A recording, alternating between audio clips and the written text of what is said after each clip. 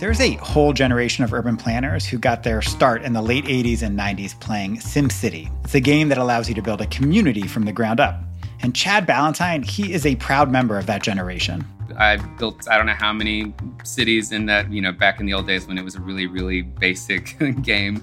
I spent hours doing that. And so I've always been very interested in land use and roads and all that other stuff. Today, Chad lives in Austin, Texas. It's a city that's doubling its population every 2 decades.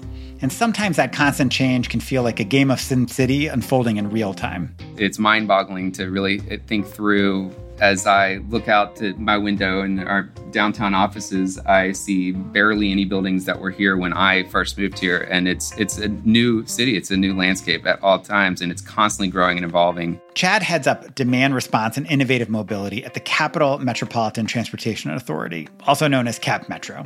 And he is constantly thinking about all the ways that Austin can better use technology to power shared rides and improve bike services for the city's 2 million residents. He moved to Austin 16 years ago, and the near doubling of the population since then has brought some stark socioeconomic changes. My $92,000 house, several years ago is no longer here. That's just not a thing in Austin anymore. Hold up. Did I hear that right? A $92,000 house?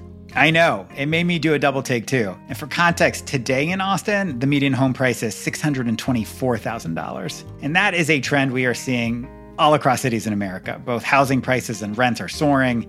And as a result, lots of people are getting pushed further and further from good transit options. There's a lot of difficulties because when transit is really robust and a great, high quality, highly frequent service, you generally are located near more expensive housing. And so, the better access you have to transit, usually the more expensive the housing is. And, you can always find more affordable housing. The further you go out of the city, the further away you are from grocery stores, the further you are away from doctors and offices and everything else. And so it's a spatial relationship that is really hard to quantify a lot. And it's really a problem that's hard to fix.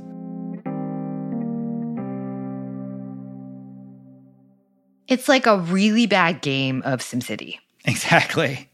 And Austin had a clear choice. It needed to expand the transit system drastically to keep up with population growth, while also closing the economic divide, not worsening it. And so finally, in 2019, we were like, let's do something big. Let's stop doing these little things, stop asking for, some small, this rail line or this one bus line. Let's go for an entire network, a whole program that's going to really work for everybody. I'm Tiffany Chu. And I'm Andre Greenwald. This is MoShift, a show about the past, present, and future of how we move. Tiffany, I'm curious, did you play SimCity growing up? Yes, of course. Like any budding architect, it was a prerequisite for you to do that as a kid. Did you? I didn't. I'm almost embarrassed to say that. And when Chad brought it up, I was trying to follow along, but I hadn't actually ever played SimCity. I was only into, sports games. Do you have a sense of sort of why it's so popular with folks in this space and kind of why it came up in the interview with Chad? Well, yeah, any urban planner basically does this for a job where you have to figure out where the roads go, and then you have to figure out what areas you want to zone for what functions, and you build power stations and a town hall, and you got to connect them all, and all your citizens and residents have to be happy. And it's obviously not realistic in many ways, but there is actually a highly relevant piece of that game, which is it really taught about the importance of land use and housing. Oh, land use and housing. I feel like these two issues keep coming up again and again in these conversations that we're having about transportation and how all three of them are linked. And it was definitely a key theme in our conversation with transit expert Jerome Horn. Every great transportation plan is also a land use plan, or every great land use plan is a transportation plan. And, we need to marry those two together because they're so important. If we want people to ride the bus or use the train, they need to be able to get to it easily. You've heard Jerome in prior episodes, and the point he's making here, it may sound simple and obvious, but I think it's actually one that's too often overlooked. If you want people to ride transit, they need to be able to get to it. And I think that means at least two things. First, for the last 100 years or so, your access to transit has depended on whether you're lucky enough to live near a subway or bus stop with reliable service. And the second thing it means is that when we build transit lines without much thought about how they impact housing or land use, over time, that directly affects who can access the new transit option. One of the things that sort of always happens if you build a new transit line, people want to live near it. And that term gentrification, neighborhood redevelopment, that could happen. And so we need to look at ways of how do we mitigate, displacing existing residents, because yes, housing and the housing crisis is very real. And we need to be able to marry those two things together with access to good transit and good housing without disrupting residents living in their neighborhoods. And we've seen a lot of disadvantage in particularly Black and brown neighborhoods. In prior episodes, we've talked about the total dominance of the car in the United States and the negative impacts that's had. For example, that transportation's the number one cause of greenhouse gas emissions, or that it is the second highest expense for American families. In that dynamic, it disproportionately impacts those who are low income and people of color, those with disabilities. And there's, of course, a long history in this nation of transportation decisions made that harmed low-income and Black and brown communities in our cities. Perhaps the most obvious of which are the literal tearing apart and dividing of certain neighborhoods to build highways. Exactly. But I think there's maybe been less widespread focus on how we've actually designed and planned our transit systems and the ways that has led to inequities as well. And that's what Jerome is talking about here and the focus of our episode today. For example, we can look at the light rail systems in Denver and Dallas. They, were built more recently in the last, 3 decades or so over time. And a lot of the if you look at the systems and how they're laid out, they are designed to be really commuter rail from the suburbs into center city. But they don't serve a lot of the inner city neighborhoods or crosstown neighborhoods that really need access to transit. And you sort of see this mismatch between the rail and how it was planned and the existing bus system that feeds into or doesn't feed into the rail. And often communities of color, Black and brown, low-income neighborhoods might just have a bus, or if they have access to rail, it's not the same access that whiter, wealthier communities have or people from the suburbs may have to have that nice rail infrastructure and investment. And as we're moving forward with these large capital investments, whether it's bus rapid transit, light rail, or extensions of metro lines, we need to really think about who we're making that investment for and why. Tiffany, in an earlier episode, we heard from your boss, Boston Mayor Michelle Wu, talk about her plan to mix equity and economic mobility in transit. When you guys are sitting down and talking through these issues, how are you thinking about connecting transit access, housing affordability, and land use policy? I imagine that's got to be not that easy to do.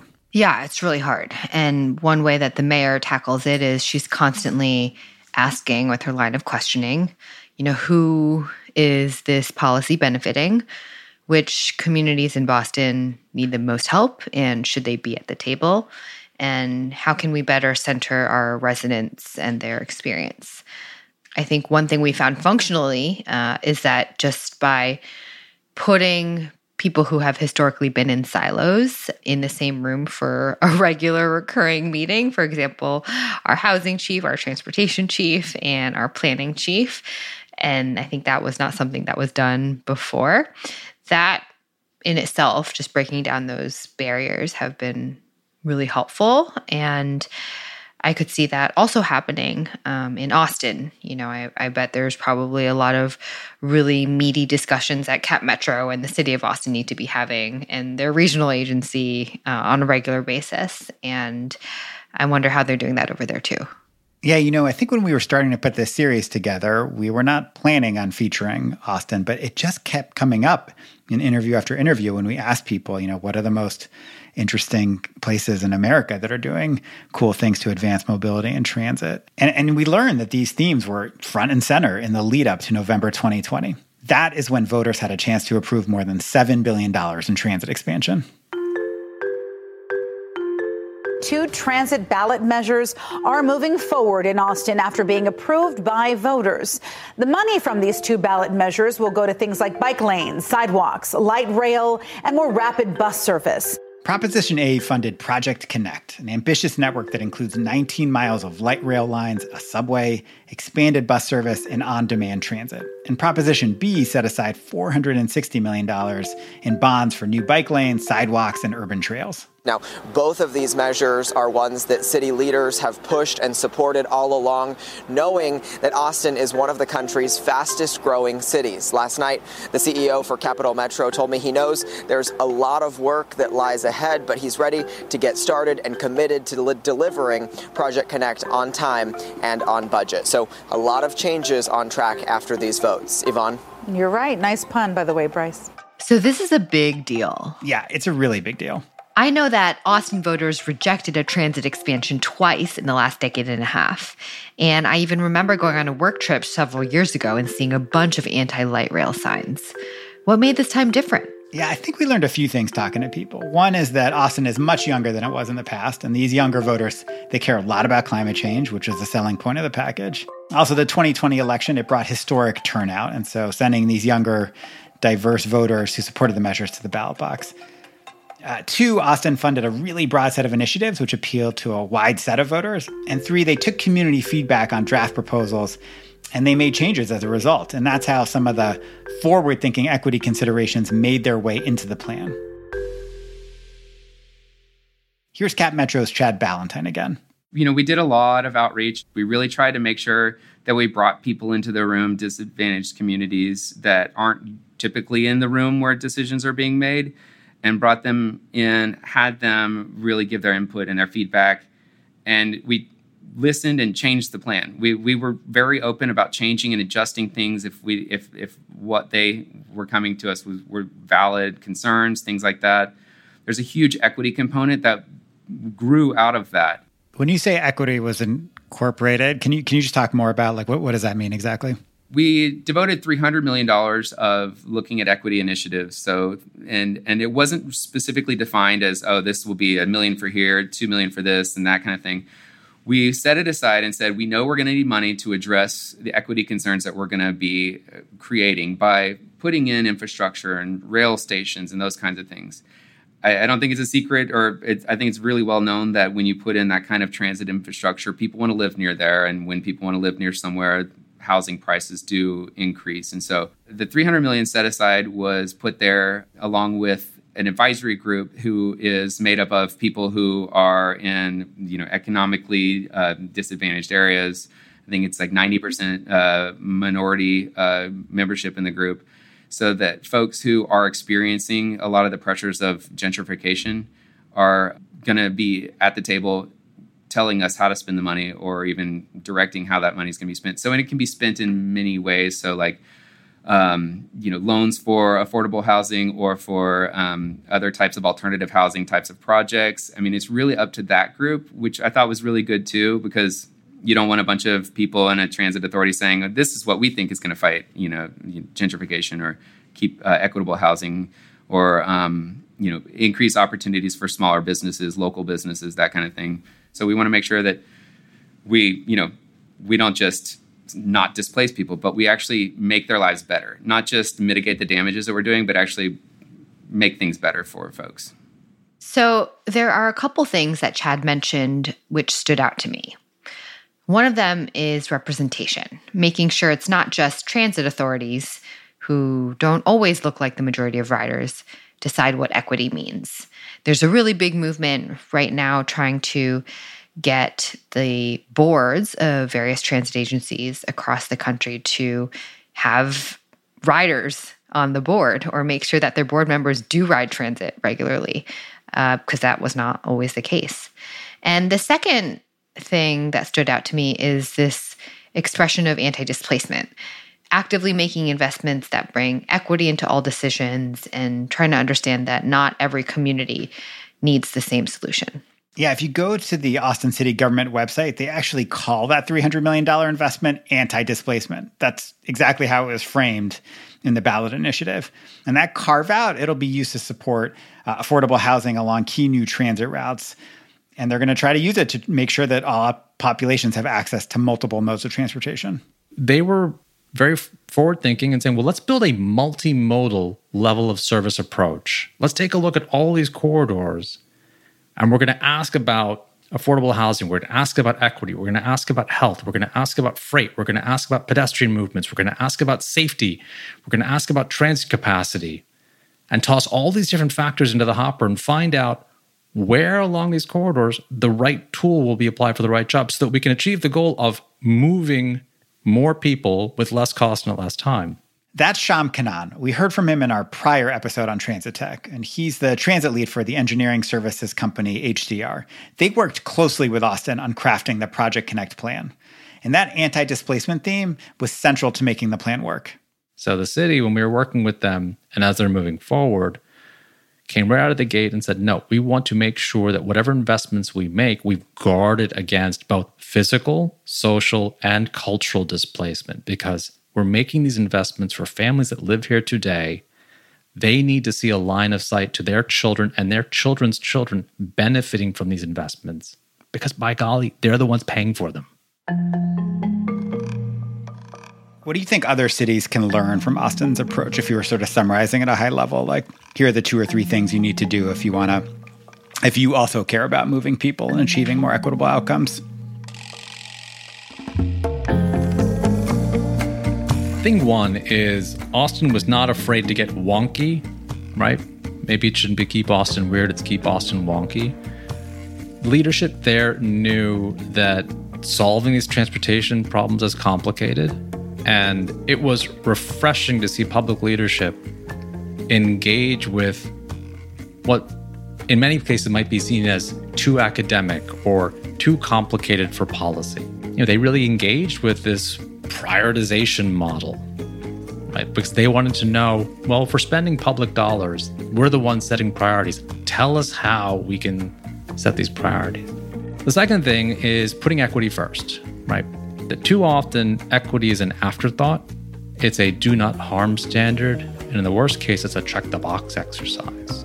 But they're courageous enough to come out of the box and say, no, we want to think about affordable housing and equity as we're contemplating the investments, because we want to guard against the ill effects, the sins of our fathers.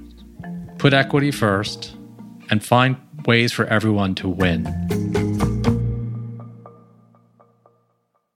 At this point, I think it's helpful to ask, what does inequity look like? And for some, it can look pretty bleak, like a desert. Tiffany, we touched on this idea of transit deserts in our episode on rural transit.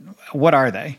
I would say a transit desert is places where if you don't own a car, you can't do a lot of things that other people who have cars can. You can't go to your job. You can't pick up your kids from school, go to the grocery store, get to the doctor's appointment. And if you go a little bit deeper, even if you can, say, ride the bus to wherever you're trying to go, if the bus doesn't come or if you miss your bus by a minute, if you're in a transit desert, you might just not have any other options. There might not be other bus routes that are slightly redundant near you, or a train or light rail or bike share. Basically, if you don't own a car, you feel second class. And there's a quote from one of the inspirational mayors in the world, former mayor of Bogota, Enrique Peñalosa. He said, "A developed country is not a place where the poor have cars. It's where the rich use public transportation." And I think this is particularly salient in our discussion here around transit deserts, because these deserts exist all over the country. One analysis from the University of Texas, the Urban Information Lab, they took a look at 52 cities in the U.S. and found 4.5 million people living in areas with no adequate alternative to cars. 4.5 million in transit deserts just in those cities. Wow. And I think, some of those areas, they're located really close to transit paradises, or, I guess as close as we get to a transit paradise in the United States. I live in a part of Jersey City that's pretty transportation. It's a transportation desert, although it's at a very kind of like central part of Jersey City. The bus lines are not close to my particular block. This is Irea Corley. She lives just across the water from New York City, where I grew up, and also the transit paradise I was referencing a second ago. She grew up in the Bronx and in Brooklyn, and she's been riding the bus alone since she was 10 years old. I loved that with public transportation, I didn't have to rely on anyone. I was really able to kind of just get around when I wanted to. I didn't have to, figure out parking or figure any of those other details out. But now, living in Jersey City, which is New Jersey's second biggest city, she doesn't have that same access to freedom of movement that she discovered as a kid. We had one bus that actually ran down my street. The bus was not a New Jersey transit bus. It's run by a private company. That bus only runs every 30 minutes. I don't think it runs on Sundays. So, people who live in a transportation desert, it makes it hard for them to get to work. It makes them hard for them to get to school. It makes it hard for you to go see your loved ones. You know what I mean? And let's say you're an elderly person or an actual handicapped person who has a hard time with mobility. Living in a transportation desert really hinders you. This hits on a very important theme that we keep revisiting in this series.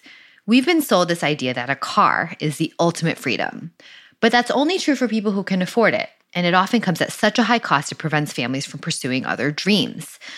A system that relies on owning a personal car is not a system that provides freedom to everyone. And it's a system that disproportionately penalizes people of color, people with limited income, or people with disabilities. It's a critical point. Your ability to access jobs, education, healthcare, it shouldn't depend on whether you are lucky or rich enough to live next to a transit stop with great, reliable service. And, Irea's story, it doesn't end badly. She, a couple of years ago, was able to start taking advantage of a new transit service in her community that was launched by the mayor of Jersey City that provided on-demand shared rides for an affordable fare. And, I think we need to invest in all forms of transit, but one benefit of these newer on-demand systems is that every corner can be a bus stop. Your take, Tiffany, it's really similar to how a planning expert named Charles Brown framed it in my discussion with him. Yeah, there are pros and cons to any approach or any system. In the auto-centric environment that we've created, it disenfranchises those of whom don't have access to a vehicle. It's not that the car is evil. What is unfortunate is the fact that we have not designed our built environment where you don't need a car to get around. Charles is the CEO of Equitable Cities. That's an organization that works with cities on transportation plans with a specific focus on fairness and inclusiveness. And for him, freedom is a guiding principle for justice. We talked about what that means for transit planning. We all should pay the cost, whatever that number is, to ensure that every person in America has access to a mobility option that gets them to a place of employment, a place of health, and social services, schools, etc. Why? Because that person, can feel dignified, and hopefully their neighbors and others will give them the respect they deserve by feeling the dignity too that they deserve. So I would love to see that. When it comes to the ways in which transit isn't equitable, it has a lot to do with some of the performance measures around transit. We often go for higher ridership. Higher ridership usually means focusing in places where there are higher populations, because that means you target the areas where there's a potential for higher riderships.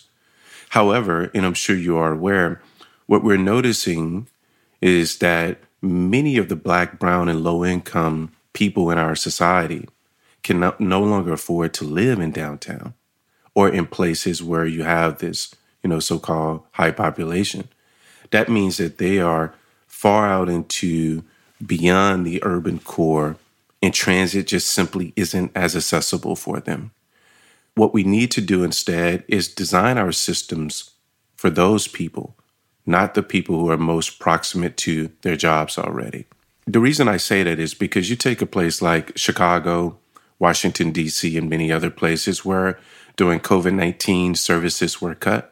Yes, you saw an overall reduction in transit ridership for all populations, but among those that were Black, brown, and low income, you didn't see as great of a reduction. What that shows you is that those are the people that need transit the most. And when it comes to determining where we're going to spend our resources, I think they're best spent in the places that need them most. transit should be no exception.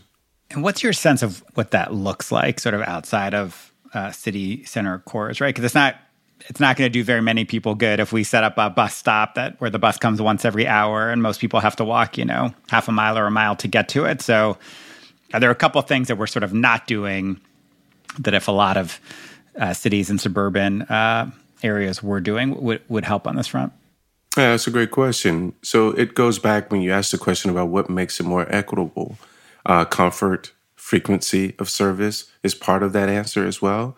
So when you're looking at the places that are on the sort of outskirts of the urban core, the frequency and the timing of the bus matters just as much.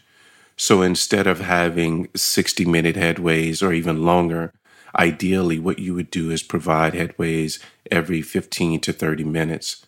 Now that's very expensive, but those are the places that need it most. And so I am about putting people over profit because I think we can always figure out the profit or the money to pay for these services. Another thing is about comfort and security. Many of these systems don't have bus stop amenities that allow for people of color, women, and low-income populations and persons with disabilities to wait at these bus stops. You have to think about inclement weather, depending on the part of the country.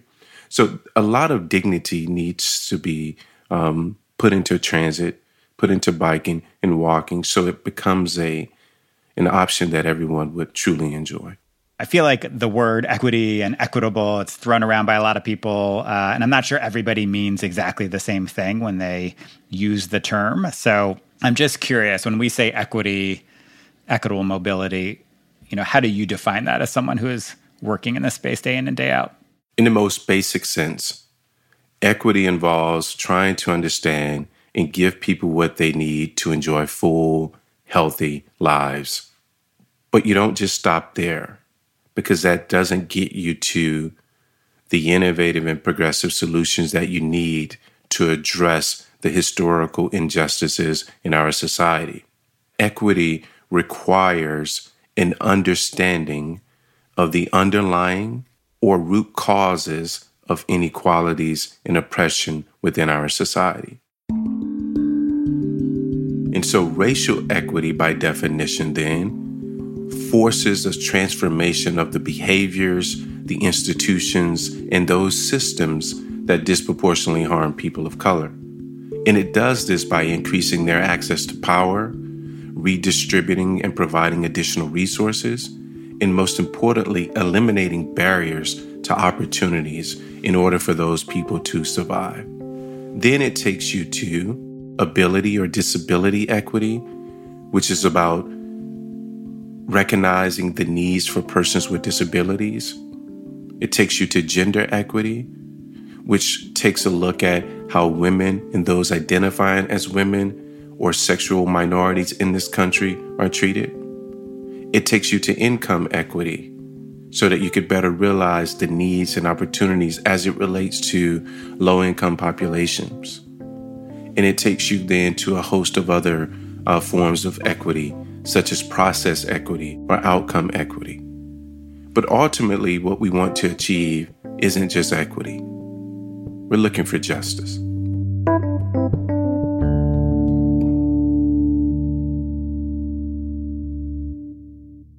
Tiffany, I feel like this is the point in the episode where we have to, check in on how we're feeling, how optimistic or pessimistic we feel the future of mobility is. And, no question, there is a huge amount of work to be done to provide affordable mobility to everyone in this nation. And that includes overcoming obstacles that have been put in place over many, many decades, if not centuries. I'm wondering, the types of things we're seeing in Austin, do you think that's representative of a bigger and positive shift in transit planning? Yes. And the reason why I say yes is because I think from a city and transit agency perspective, we're realizing across the country that what we don't invest in before or now, we're just going to have to invest in later if we're trying to be supportive of growth and all the folks who are moving to cities as a national and international trend. I think from an equity perspective, I am noticing more and more when I see what other cities and agencies are doing, that the language of equity is now becoming much more embedded in the planning process. And it's definitely a newer thing that I've found, where many agencies are leading with equity and making sure that, their planners who go and present at public and community meetings are from those communities, speak their language, their families have been there for forever and ever. And I think there's just a pretty big shift in the discipline of planning, especially in the context of transportation, and all of the ways that we need to rebuild up or just be more fluent in what the community wants from an equity perspective. Yeah, I think what Austin is actually doing is really, really exciting. But, of course, to get to that point takes really effective conversations and decision-making. And that is something that Sean Kanaan said that we should not underestimate, sort of that shift in how decision-makers are now taking equity seriously.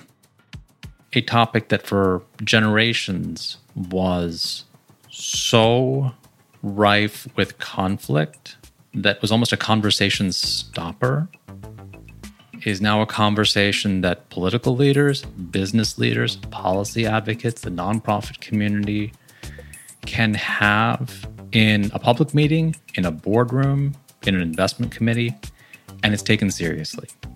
I think those three forces give me great optimism for the next generation of transportation, because we're finally able to wrestle with the right questions in a meaningful way. We have a demographic that's going to be making the decisions for the next generation, that's not afraid to make decisions that their parents didn't make. Those are good things.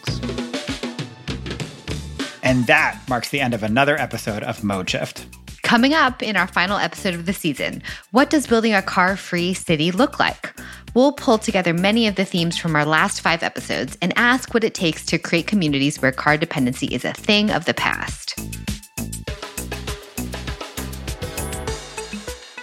Mode Shift is produced by VIA in partnership with our friends at Postscript Media. VIA's technology enables partners to create end-to-end transit systems, from planning better networks and streets to operating efficient, equitable public transit. You can learn more at ridewithvia.com. This show, it's hosted by me, Andre Greenwald. And me, Tiffany Chu. If you like what you hear, please rate and review us in the app of your choice and send a link to the transit nerd in your life. The show is produced by Stephen Lacey, Ann Bailey, Cecily Meza-Martinez, and Dalvin Abuaje of Postscript Media. It's also produced by Francis Cooperman, Andy Ambrosius, and my co-host, Andre Greenewalt from VIA. Sean Marquand composed our theme song. Sean Marquand and Greg Villefranc mixed the show. Thank you so much for sticking with us over these last 5 episodes. We will catch you next week for the 6th and final episode of this season of Mode Shift.